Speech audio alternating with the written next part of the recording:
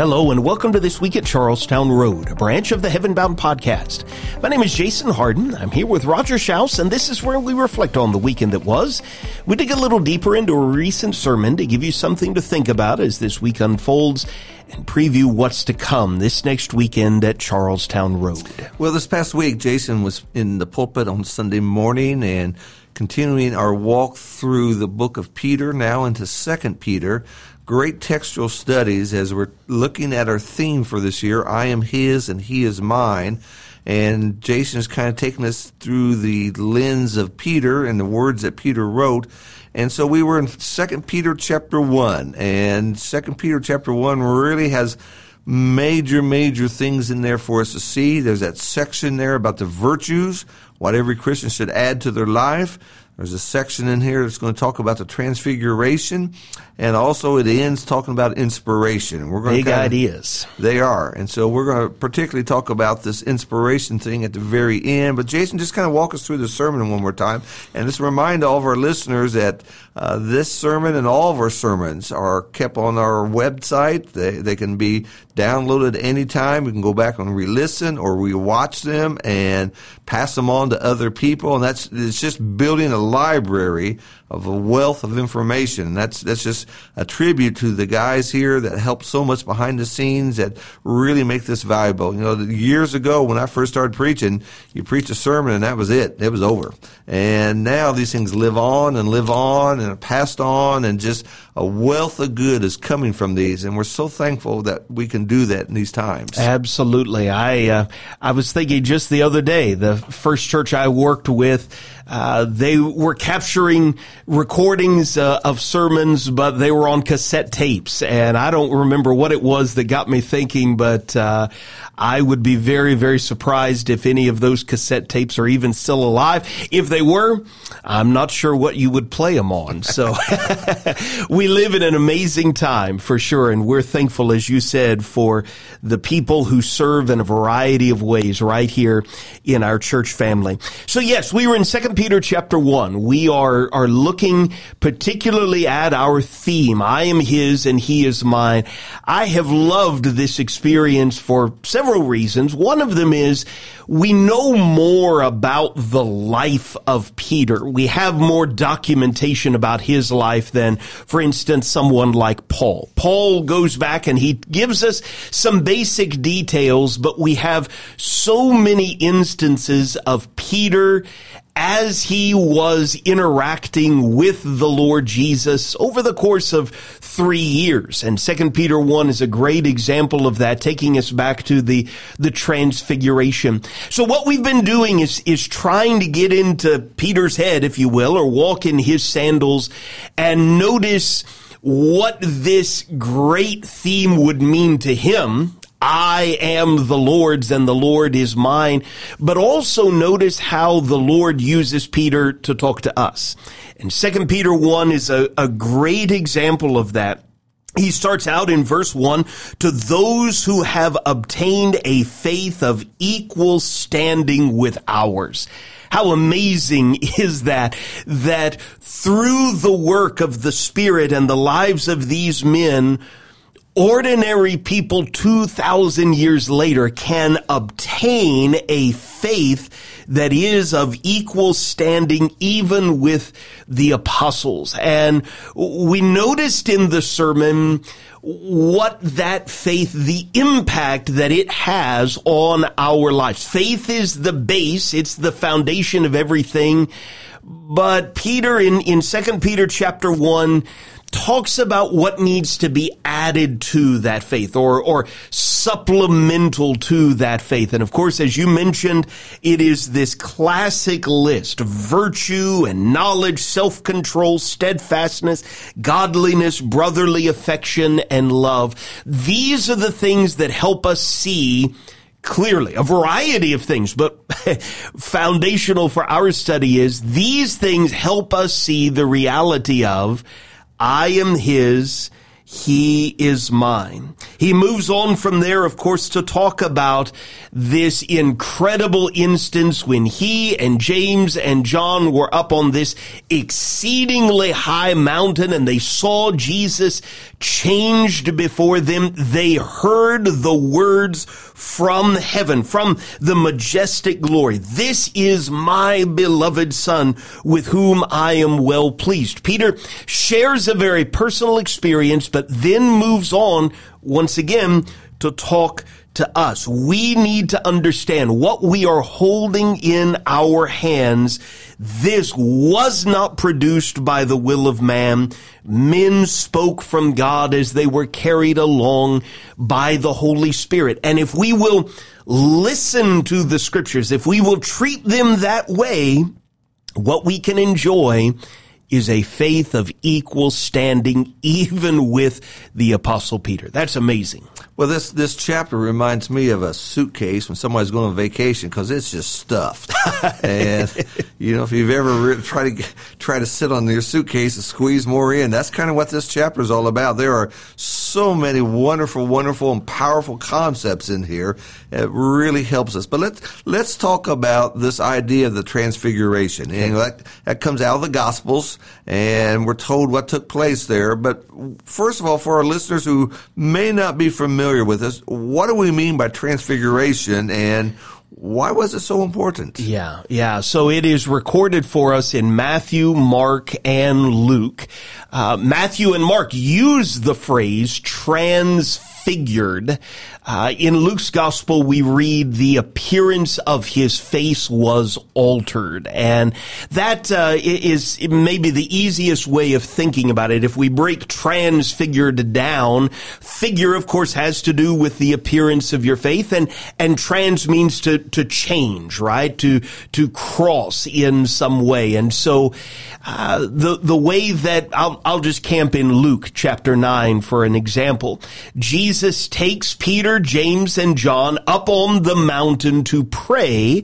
And Luke tells us in Luke 9:29 that as he was praying, speaking of Jesus, the appearance of his face was altered.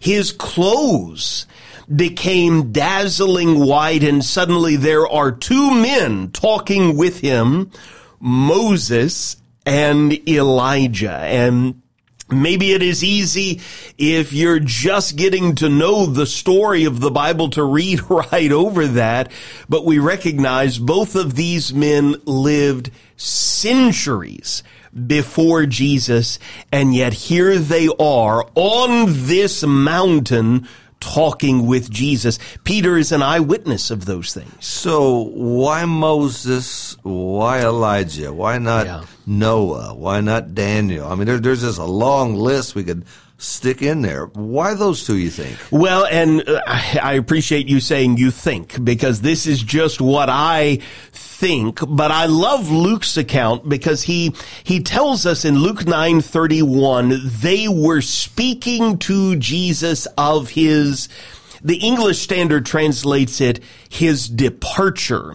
Literally, if we're reading the language of Luke writing in the first century, the most consistent way, the clearest way of translating that is they were talking to him about his exodus, which he was about to accomplish at Jerusalem. And of course, if you think of one figure in connection with an exodus, that's Moses, right? If you think of the most spectacular exodus from the physical life, Elijah has got to be right up there at the top of the list. You think about how he departed from this life. And so not only do you have this exodus, this departure thread, but also from the standpoint of the Jews, and it comes through loud and clear, Matthew, Mark, Luke, and John, Jesus will often refer, or the Jews will often refer to the law and the prophets. Well, the law. Who comes to mind immediately with the law? That's Moses. Who comes to mind with the prophets. Elijah has got to be right at the top of that list. This is what people in the first century would listen to and build their faith upon. The law of Moses, the writing of the prophets, but here a voice comes from heaven saying, "This is my son, my chosen one." Moses was used by God in amazing ways. Elijah was used by God in amazing ways. Neither one of them was the Son of God. And the last phrase in that voice from heaven, I think, is the absolute key. Listen to him. And so from the standpoint of a Peter, James, and John, okay, I have always grown up thinking no one is greater than Moses and Elijah. But here is a voice from heaven saying, someone even greater is among us. So why did Jesus' clothes and face change to get that across? I mean, why was he transfigured? Why couldn't he just have Moses and Elijah show up? They have this little discussion, God speaks and got the point. But there was a radical change in the appearance of Jesus.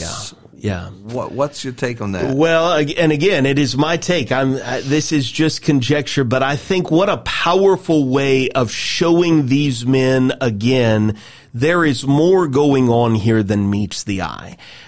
They had seen that when Jesus rebuked the wind and the waves, and they marveled from the boat in Galilee, who is this that even the winds and the waves obey him? They had gotten a glimpse of that, and Peter had even participated in it when Jesus walks on the water. But here, to have his clothes become dazzling white, well, that is the only thing that I know that is even close to that is, okay, even more than the apparel of a high priest, this perhaps is what we're most acquainted with an angelic heavenly being wearing. His face is altered. Well, we know he's here in the flesh with us. We know that he was born. We know that he eats and drinks and experiences fatigue.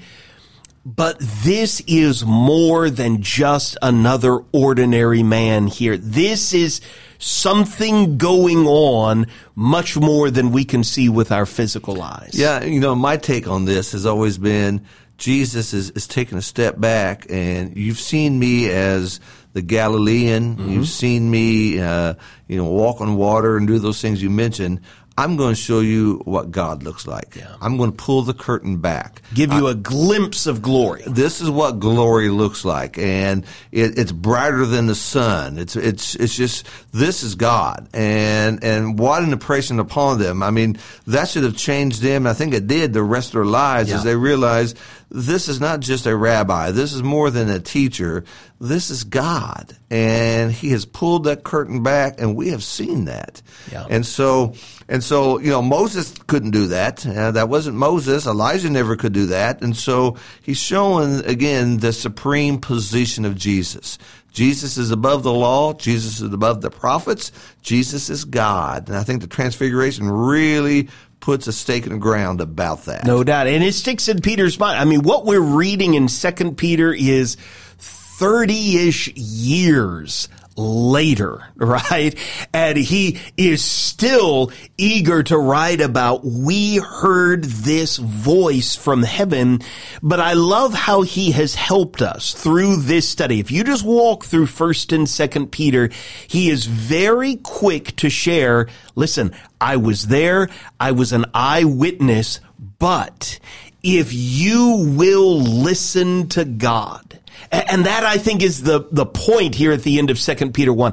I heard the voice on that high mountain, but you also have heard the voice through the scriptures. And though you have not seen him, you can still love him. Though you were not there to hear the voice with your own eardrums, you can still believe in him. And again, if you do, you can obtain a faith of equal standing right along with us. Absolutely. And as you mentioned, the scriptures there, this chapter ends in verse 20 and 21 by saying, "But know this first of all, that no prophecy of Scripture is a matter of one's own interpretation, for no prophecy was ever made by an act of human will, but men moved by the Holy Spirit spoke from God." Yeah. And that's where we get this concept of inspiration. And so in verse 20, we hear this a lot today, this phrase, your interpretation. Yeah.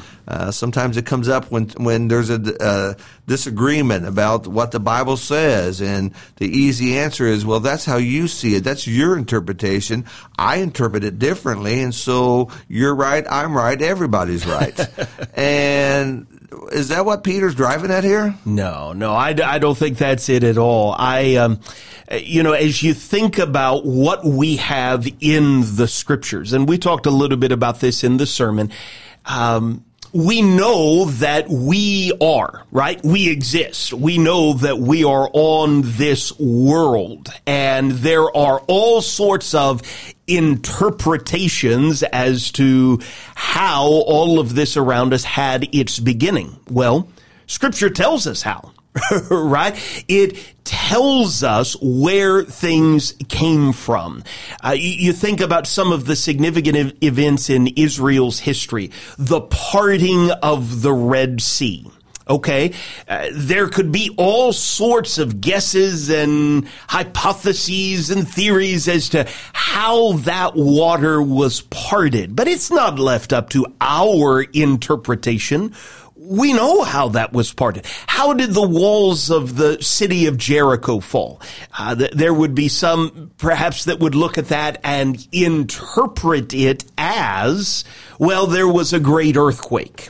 And that's the reason. The children of Israel just happened to be in the right place at the right time.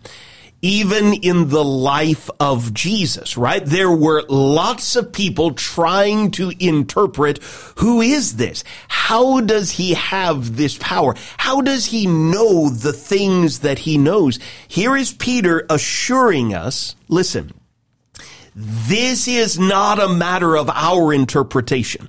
This is not our theory as to how the world came to be, how God mightily delivered Israel. It's not even our interpretation about who Jesus was. No, this was not produced by the will of man. Your scriptures were not produced by the will of man. What was foretold ahead of time, men didn't come up with that.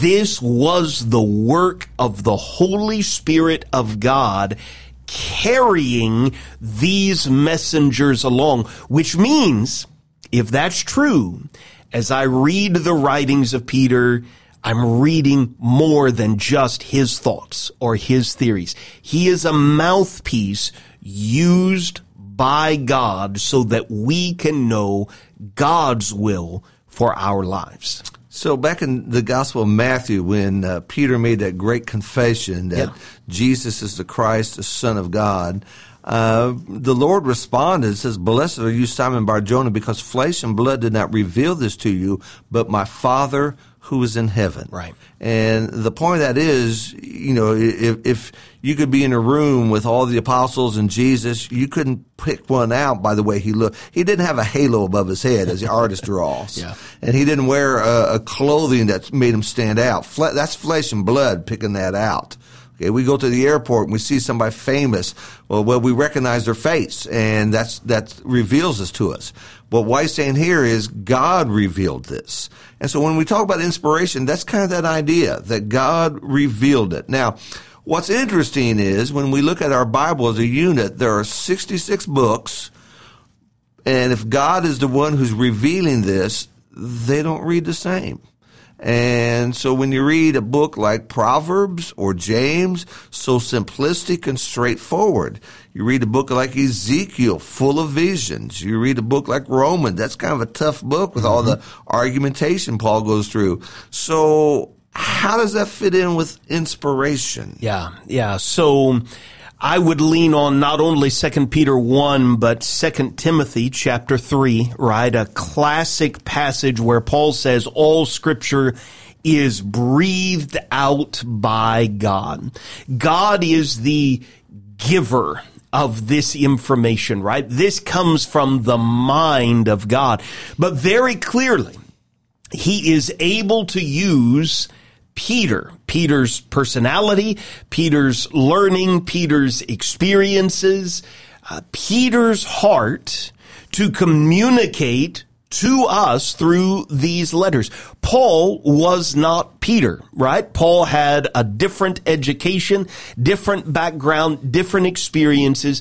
You read 1 Peter next to Romans and they don't sound the same, right? Now, they both contain, I would absolutely contend, God-breathed truth. But here is the wonder of inspiration. And listen, if it is not a challenge for this God to speak the universe into existence, it is not a challenge to use the voice, the experience, the personalities of two different people to communicate timeless, perfect truth. But I do believe it comes from the mind of God through these distinct personalities, and that is amazing. So when we talk in our modern times today, like an artist or a musician, and we say, where does your inspiration come from? Yeah. Is that the same thing we're talking about here? No, I don't believe that God breathes through a great painter, right? Or a great musician today. What is being described here is revelation, right? God, if we lean on Jude in verse 3, there was this faith that was delivered to the saints, right? That faith is this body of teaching, this revelation, the fulfillment of these prophecies. And so we throw that word around. I mean, we can watch a great athlete, and even as we're sitting on the couch eating Cheetos, we can say, well, that was really inspiring. But we're talking here about being carried along by the Holy Spirit of God so that something I could not do or know on my own is delivered, is conveyed from the very mind of God. So just going a little bit deeper here, was this kind of like a divine outline?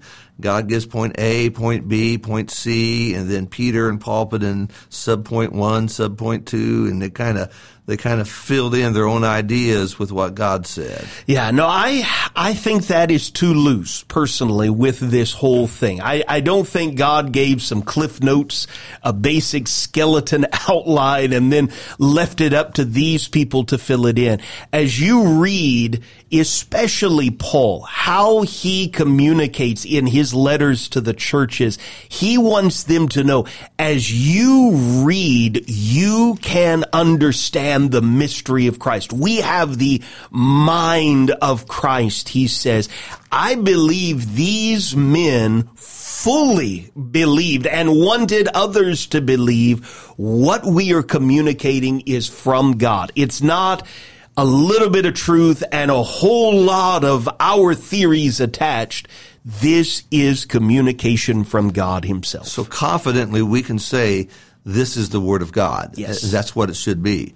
Paul would say in 1 Corinthians 14, verse 37, if anyone thinks he's a prophet or spiritual, let him recognize that the things which I write to you are the Lord's commandment. It wasn't Paul's ideas, it was the Lord's commandment. Yeah. And so we can talk about 1 Peter, 2 Peter, But what we're reading are the words that God wanted Peter to write. Yeah. And so every word is inspired. Every word needs to be there. The order of the words matters. All that kind of flows together. This is a heavy topic, and a lot of people miss this. And if you don't start at the right place, it's kind of like drawing a line across a piece of paper. If you start a little bit crooked, by the end of your page, you're going to be way off. Yeah. And if we don't begin with this is what God says. So when I come across some things and I say, well, I don't like that. I'm not arguing with Paul. I'm not arguing with the church. I'm arguing with God. Yes. And I'm going to lose that argument because God's always right. And so I come across a passage and it doesn't fit with my culture, my lifestyle, what I want. I'm the one who changes, not the Bible. Because God has said, and as God speaks, it is. And that helps us to really appreciate the words that we read from the Word of God. Yeah, well, and I appreciate you heading there because that's exactly where Peter eventually goes in 2 Peter chapter 2, right? There are people who will not abide by what God has said. We'll save that for a week and a half from now. So I appreciate the opportunity to revisit that with you. Definitely. I have enjoyed this series and have been encouraged by so much of the feedback of those who have watched and listened even after the fact. Well, Roger, it is Wednesday. And of course, we are looking forward to this evening, 7:00 p.m. What about your auditorium class tonight? We continue our series on profiles of serving, looking at different stories in our Bible that helps us to see the value of being engaged and serving others. Tonight takes us to John 13, where Jesus, the Master, washed the feet of the disciples. And that's just a powerful reminder of serving. And that's what we're going to look at. Excellent. You said a few minutes ago that this chapter is like an overstuffed suitcase, and I could not agree more. It just so happens that our Wednesday building block track of studies in the month of December, we're camping right here in 2 Peter 1, those Christian virtues, as they're often called.